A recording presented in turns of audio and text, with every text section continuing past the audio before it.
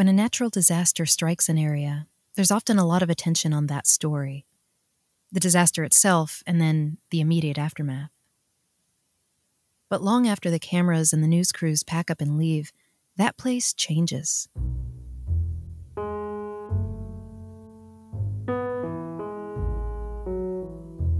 The land itself often changes, but the disaster also changes the people.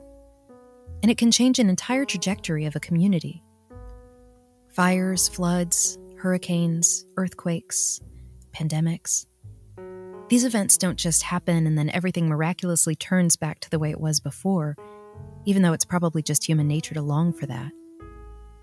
That's still a narrative floating around these days during the COVID-19 pandemic, that we just can't wait for things to get back to normal. But there's also opportunity presented in the wake of a disaster.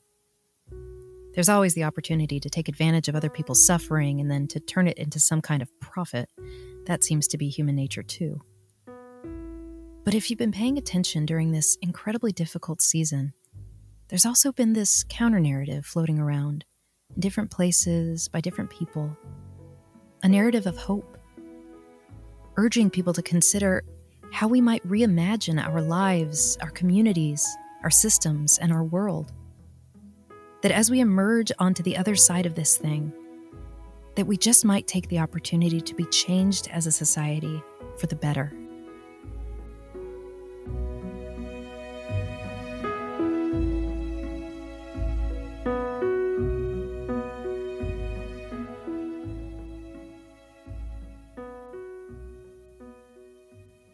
Such a change is not without precedent. In August of 1883, a devastating tornado ripped through the town of Rochester, Minnesota, in the southeastern corner of the state.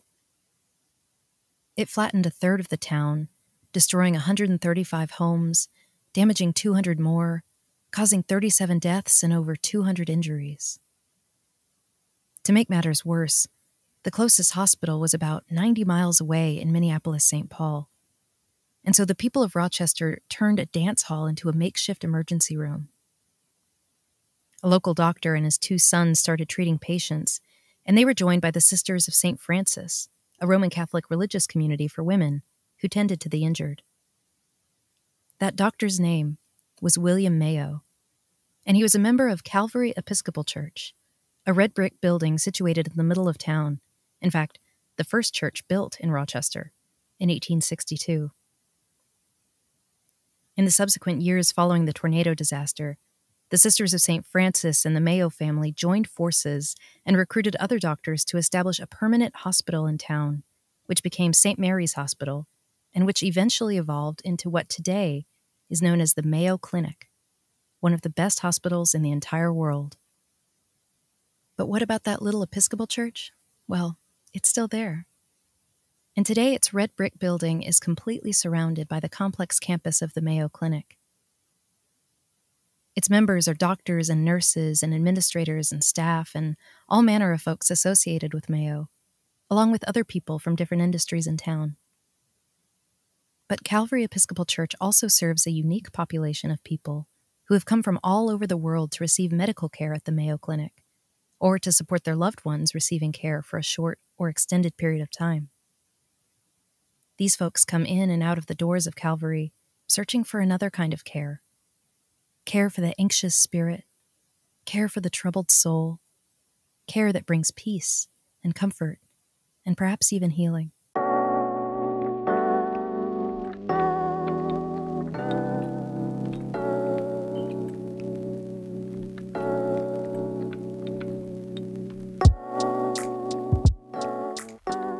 Welcome to Disrupting Ministry, a podcast from the Institute for Youth Ministry at Princeton Theological Seminary. I'm Megan DeWald.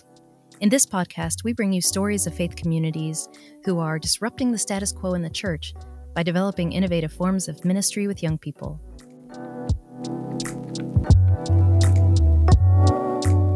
In this episode, we introduce you to Calvary Episcopal Church in Rochester, Minnesota, and explore how their unique context in a premier medical destination has informed their dreams of connecting young people to one another and to the church.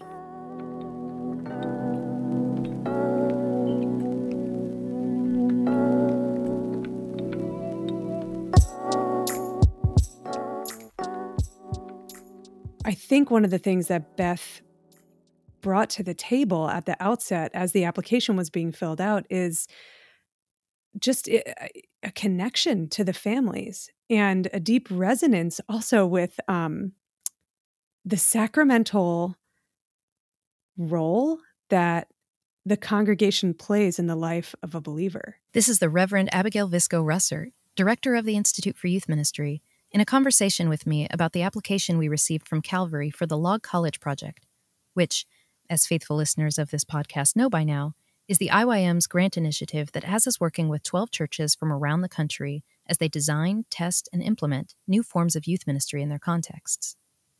Abigail here was reflecting on the pastoral leadership of the church's rector and Log College Project Design Fellow, the Reverend Beth Royalty, who, in addition to having the best last name, has this rich theological foundation from which she practices ministry. There's this particular holy responsibility. And I'm glancing at her application, and there's this great line. It says, the majority of our congregation's population is over 60 years of age, but we have over 100 youth and children we have promised to support and uphold in their baptismal covenant.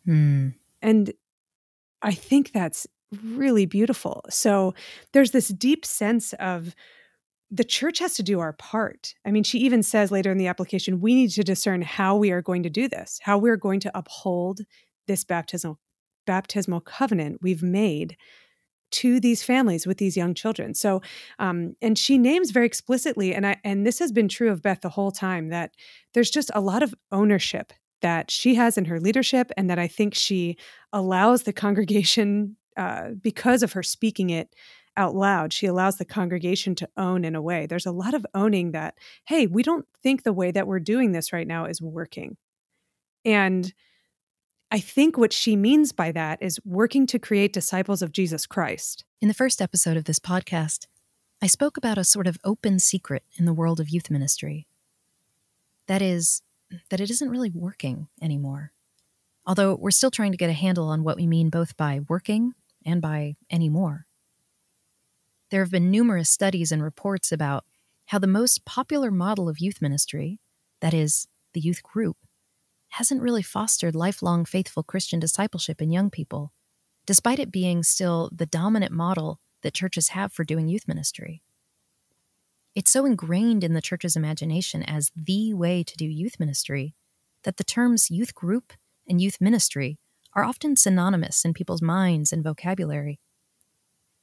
So when a church is aging and doesn't necessarily have a youth group, congregants and leaders often lament that the church doesn't have a youth ministry.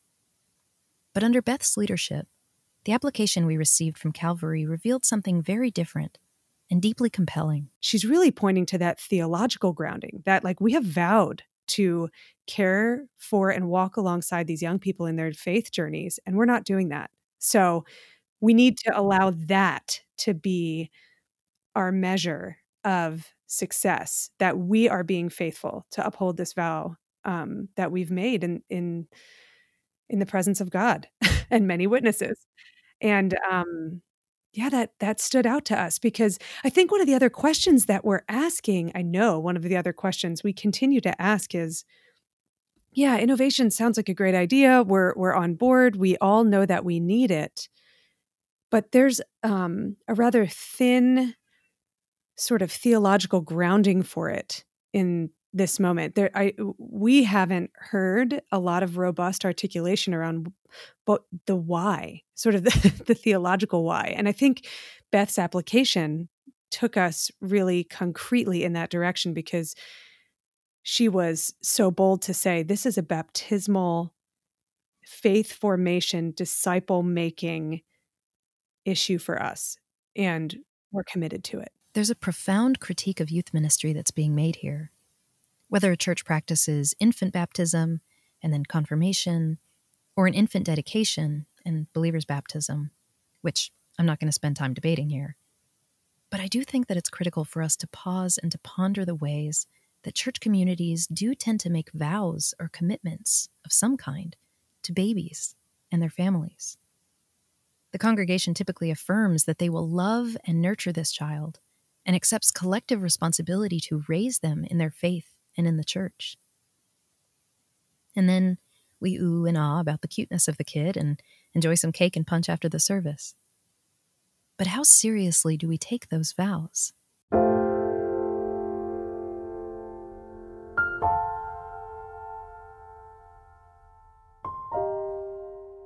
In his book Bonhoeffer as Youth Worker, Dr. Andrew Root discusses theologian Dietrich Bonhoeffer's view of baptism, specifically infant baptism as practiced in Bonhoeffer's tradition. And he explains how Bonhoeffer argues that when a child is baptized in the church, that church community has the responsibility to carry that child as a mother, to take on the practice of motherhood for that child, placing that child at the very center of its life, not outsourcing the child to some peripheral program. And for the record, yes, this is gendered language here, but let's not miss the point. Bonhoeffer isn't saying that this responsibility rests solely on women, in the off chance that that's what you're hearing. Bonhoeffer's real critique here takes seriously the vows that church communities make to these infants and their families, and even extends these vows to their logical and theological conclusion, which can be summed up pretty well with Andy's words. To baptize the child and then have no sense or concern to carry the child is, in Bonhoeffer's mind, to abandon the child. This is the critique that Beth raises in her application to the Log College project. It's not a lament that the church needs more young people to fill its pews so that the church won't die as its older members do. It's not a longing for a nameless, faceless youth group just for the sake of having something peripheral to the real church community that will entertain the kids until they're old enough to tithe. It's a theological critique. We have over 100 youth and children we have promised to support and uphold in their baptismal covenant, the application said. We made those vows, and we must stick to them. We have promised to carry these children as a mother, and we will not abandon them.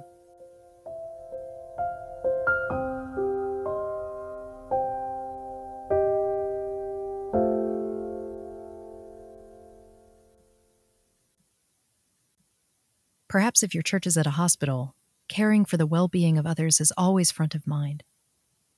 And so the other element that really drew us to include Calvary in the cohort of 12 churches in the Log College project was the deep curiosity we had about how such a specific and unique context would influence the church's experience of the innovation process we developed. There's a particular transience connected with Calvary in that it's located right across the street from the Mayo Clinic, and people find themselves sometimes for long periods of time, sometimes for really short periods of time in the Mayo Clinic for many different kinds of reasons, all related to the incredible healthcare that they can receive there. And so the congregation is situated to serve not only a community of people, faithful people gathered who are there and going to stay there and be grounded in that church throughout the, as long as they live in that area in Rochester, but also folks who are there just for a time. So dreaming about innovation in a context where you have that kind of transience meets, an anchor, a community that's anchored there, and those two things figuring out how to work together seemed like a really compelling place to do innovation. I think about the call placed upon a pastor who responds to an open position and follows God's Holy Spirit to a location like this. What must it feel like to be Beth Royalty, who is not only pastoring this congregation, but whose congregation, the shape of her congregation just ebbs and flows with these other people who come in the door. And so you need to be pretty nimble of a human being, of a pastor, to be able to respond to a singular community made up of two different parts. As the rector of Calvary, Beth is in the senior leadership position. And in addition to shaping the theological imagination of the entire congregation, she's constantly balancing the particular needs of these united but distinctive communities. Now, this is something all pastors really have to learn how to do, but it's rarely as pronounced as it is in this context. Caring for people across all generations, sure, but also caring for the individuals who are specifically in Rochester for medical care, and caring for the loved ones of those receiving that medical care, and caring for the many carers, the doctors, the nurses, the surgeons, scientists, and so on. What shape could youth ministry possibly take in such a place? I think it's an interesting comparison to the way that we think about young people. We're always positioning young people as the ones who need to be cared for in a way. Yeah.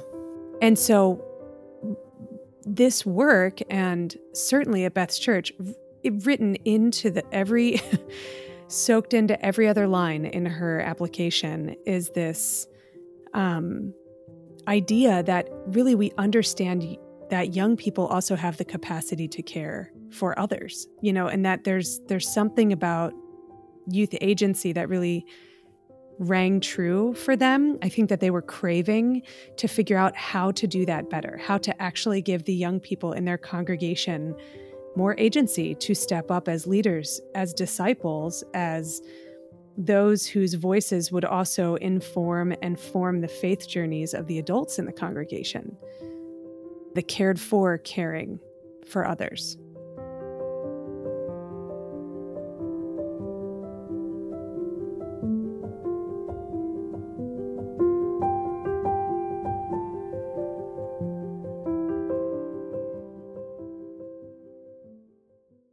The Reverend Beth Royalty had been serving as the rector at Calvary Episcopal Church for just over a year when she applied to the Log College project, having followed a rector who had had a 30-year tenure at that church. I spoke with Beth, and she explained how after the first year of her ministry at Calvary, things felt ripe and ready for change. Everybody in the congregation was so excited and ready for new, and the word innovation just really came to us at the right time. I think it was the word innovation that really captured my attention, because this is an old church that has done things essentially the same way for at least 30 years. And it was so obvious that that wasn't going to work anymore. How we did it wasn't going to be how we were going to do it. And I've been trying to keep up with all of the quick changes and morphs and ebbs and flows of the capital C church that we're all dealing with in the past, since I've been ordained. Really, things are just so different. Beth was also encountering the common but difficult nostalgia trap from some corners of the congregation. When you work with adults in a church who've done middle school or high school volunteering, particularly when you're working with adults and parents who used to do it when their kids were in high school, and everything seemingly was perfect back then. Of course it was. they tend to dwell in that. Well, when my students were there, when my now 24-year-olds were in high school, and how great all that was. And so that's been part of my frustration as their rector, is to move people back, let them dwell on that, remember that, be proud of that, tell stories of that, but move them away from this idea that we're going to go back and do it the way they did it 10 years ago. When we designed the Log College project, we had the same hunches that Beth articulated, that the entire landscape of youth ministry had shifted in such a way that required innovation and new models of ministry. As the project developed, we tested those hunches by creating some parameters for our churches to follow. But those parameters were simply ways to test our hypotheses about what kind of new models might work and what kind of tools might be useful for churches in the innovation process. In a very specific context, like Calvary's, we were eager to see how our hypotheses would play out.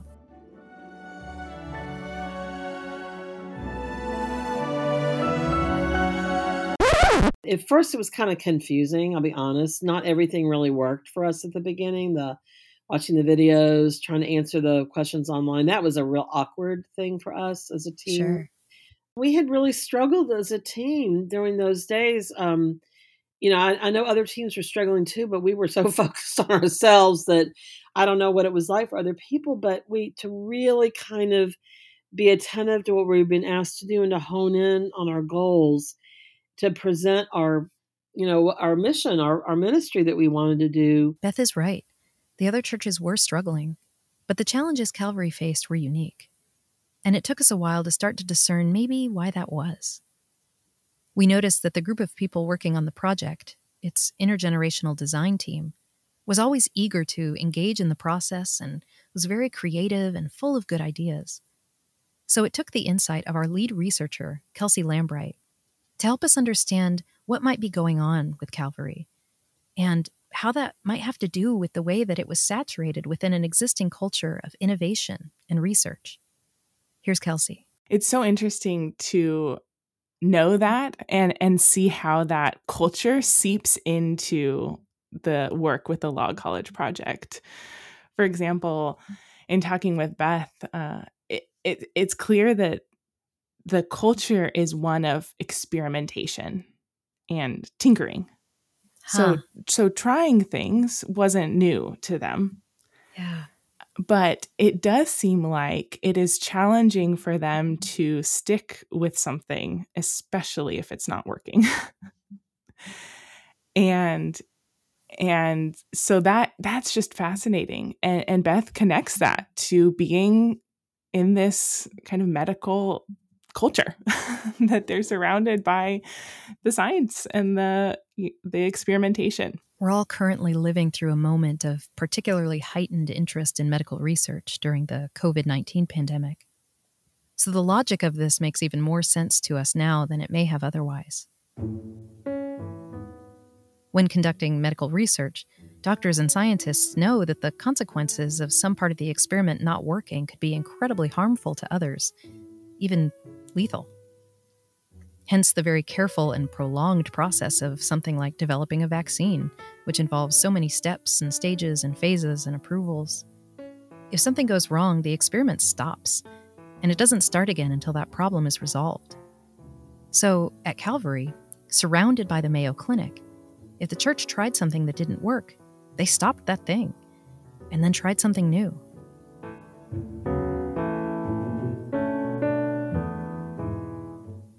It makes total sense to us now once we understand the context of the church. But it was the only church with which we worked that had this particular challenge. The prevailing challenge with most churches is to get them to try something new at all, or even to have the imagination for what a new form of youth ministry might even look like.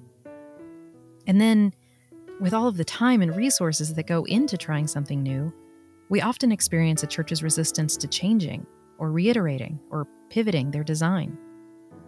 Calvary, however, had no problem trying something new and no shortage of new ideas to try. But if something wasn't working, the experiment stopped. Nevertheless, Kelsey saw a common thread weaving among all of these experiments. Youth ministry at Calvary has been an elusive thing. And to try and try again and reiterate and pivot and invest in something like the Log College Project, that shows so much faith in this idea that relationships and faith and young people matter to the congregation. And if that's not God building something in the community, I don't know what is. The good news for Calvary is that if relationships are what the community needs, then the method of cultivating those relationships is actually of secondary importance. Cultivating them is the thing that matters. So perhaps Calvary's willingness to experiment with new methods is truly an asset.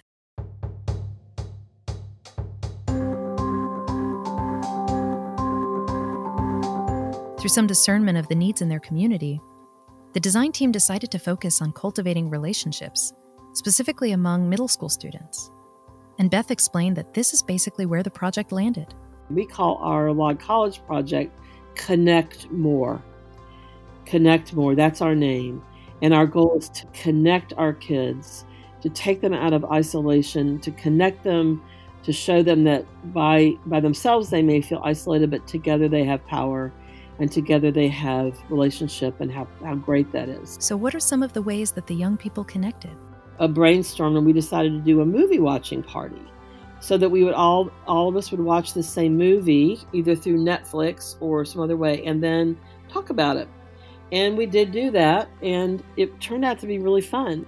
So we have now since then done one other activity. It was an outdoor activity.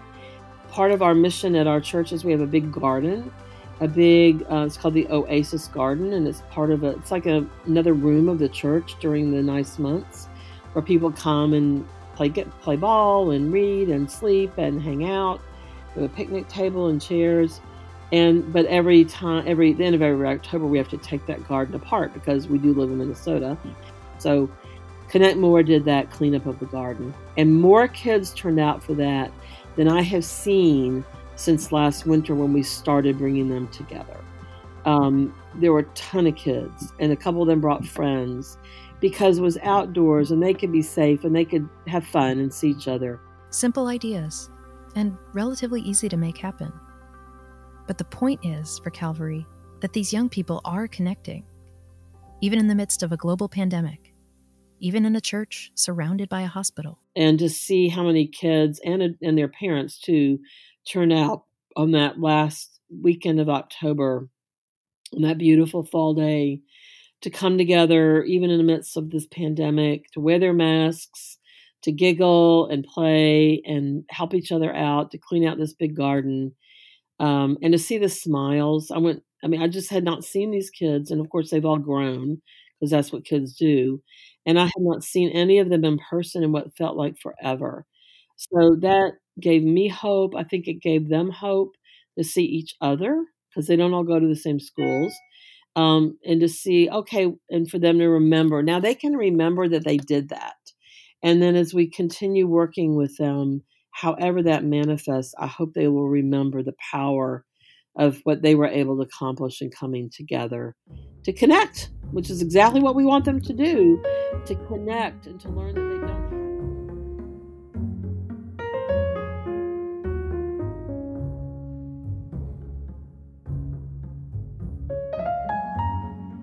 Throughout this project, we've been conducting research by listening to the stories and perspectives of the people in these churches, hoping that the patterns and themes that emerge might provide insight for other faith leaders who are passionate about youth ministry. Our lead researcher, Kelsey Lambright, had the opportunity to travel to Rochester in early 2020 before the pandemic hit, and has followed Calvary's journey since the beginning of this project.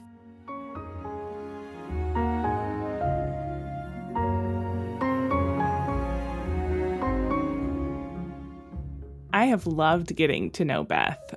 She is a one-woman wonder. She is, I think, out of all of the design fellows, one of the most experienced pastors in our group. She has years and years and years of ministry under her belt, and she's seen congregations through thick and thin. Some that she's left in pretty good shape, and some that she's left with some challenges. and I just respect her so much and all that she has done in her career, but also what she is doing at Calvary.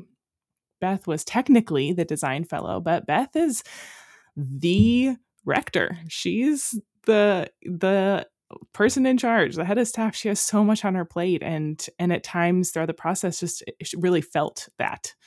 And the parents and other adults, they just really pitched in different ways to carry this project through. And also they were a lot of fun to hang out with when I was in Rochester. Kelsey's experience with Calvary left her with some lingering questions about our project.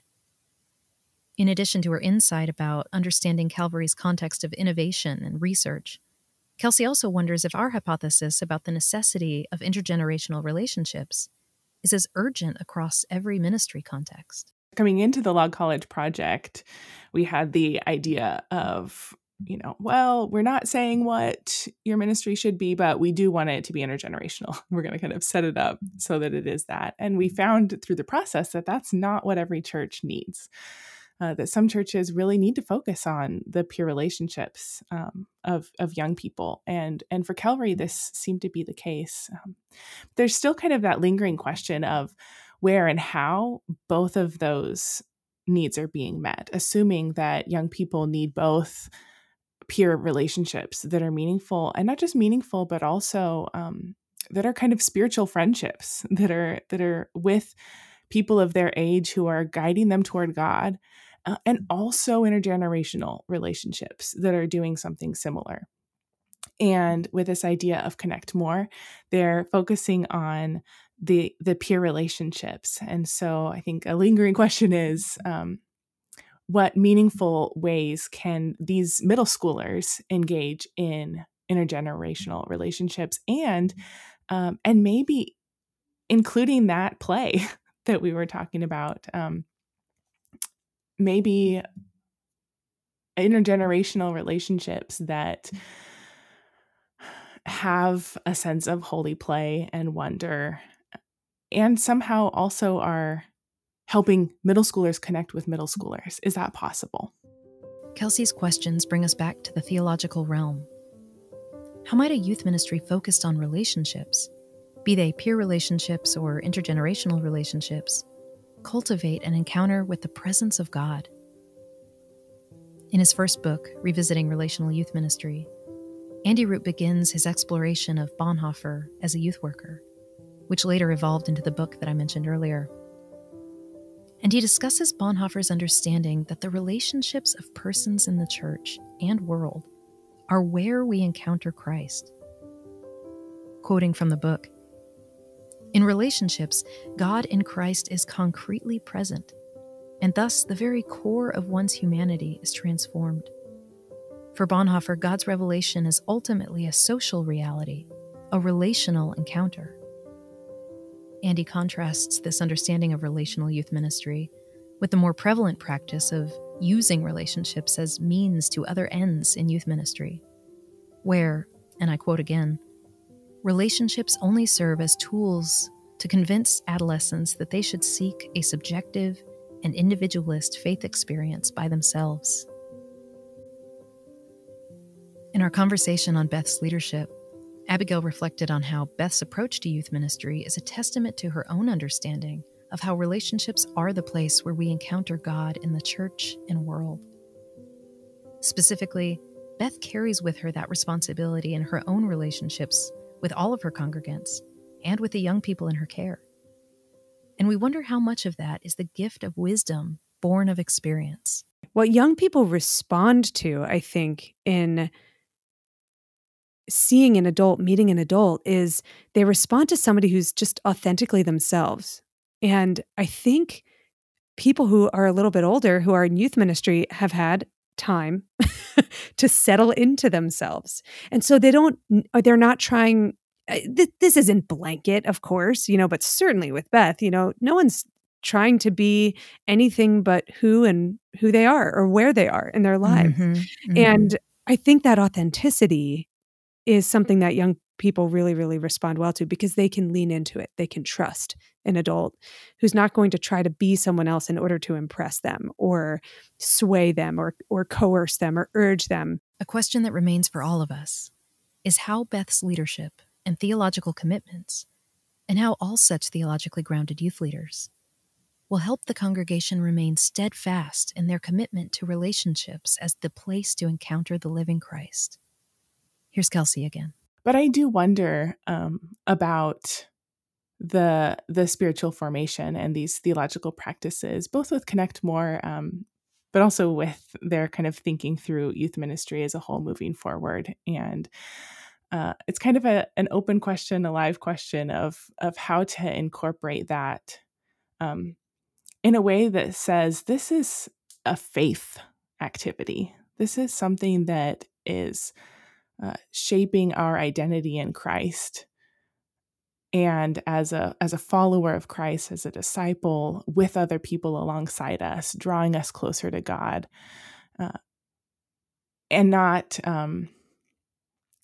something that we could do at school or something that we could do at some club or something like that. So it's a lingering question for me. It's a challenging one.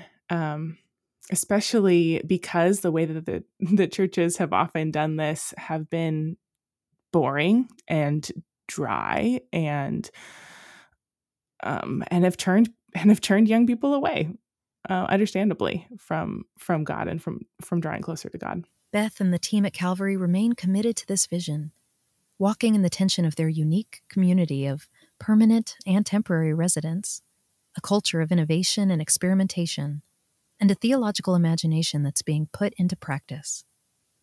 Here's one final word from Beth. I can't imagine any better work to do right now, especially with all of the challenges that we all have, to show our young people, be they middle schoolers or older or however old they are, that what they can do with their own power, through the power of the love of God, can really, really not, we're not just saying it can make the world a better place. It really will make this world more into God's dream, which I think is the calling of all of us in the Christian faith, is to make this world look like the dream that God had when God made it.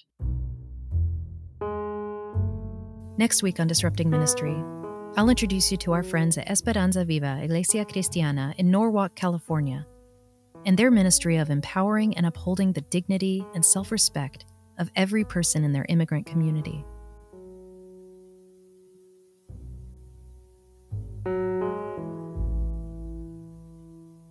Today's episode was written and recorded by me, Megan DeWald, and then Nee Otto Abrahams once again blessed us with his audio editing magic and, frankly, boundless patience with me, especially for this one. Thanks, Nee. My thanks also to Maya Avellino and Christine Toto for their assistance and encouragement. To find out more about the Institute for Youth Ministry, visit our website at iym.ptsem.edu, and from there, click on the words that say Princeton Theological Seminary, or visit directly at ptsem.edu. Until next week.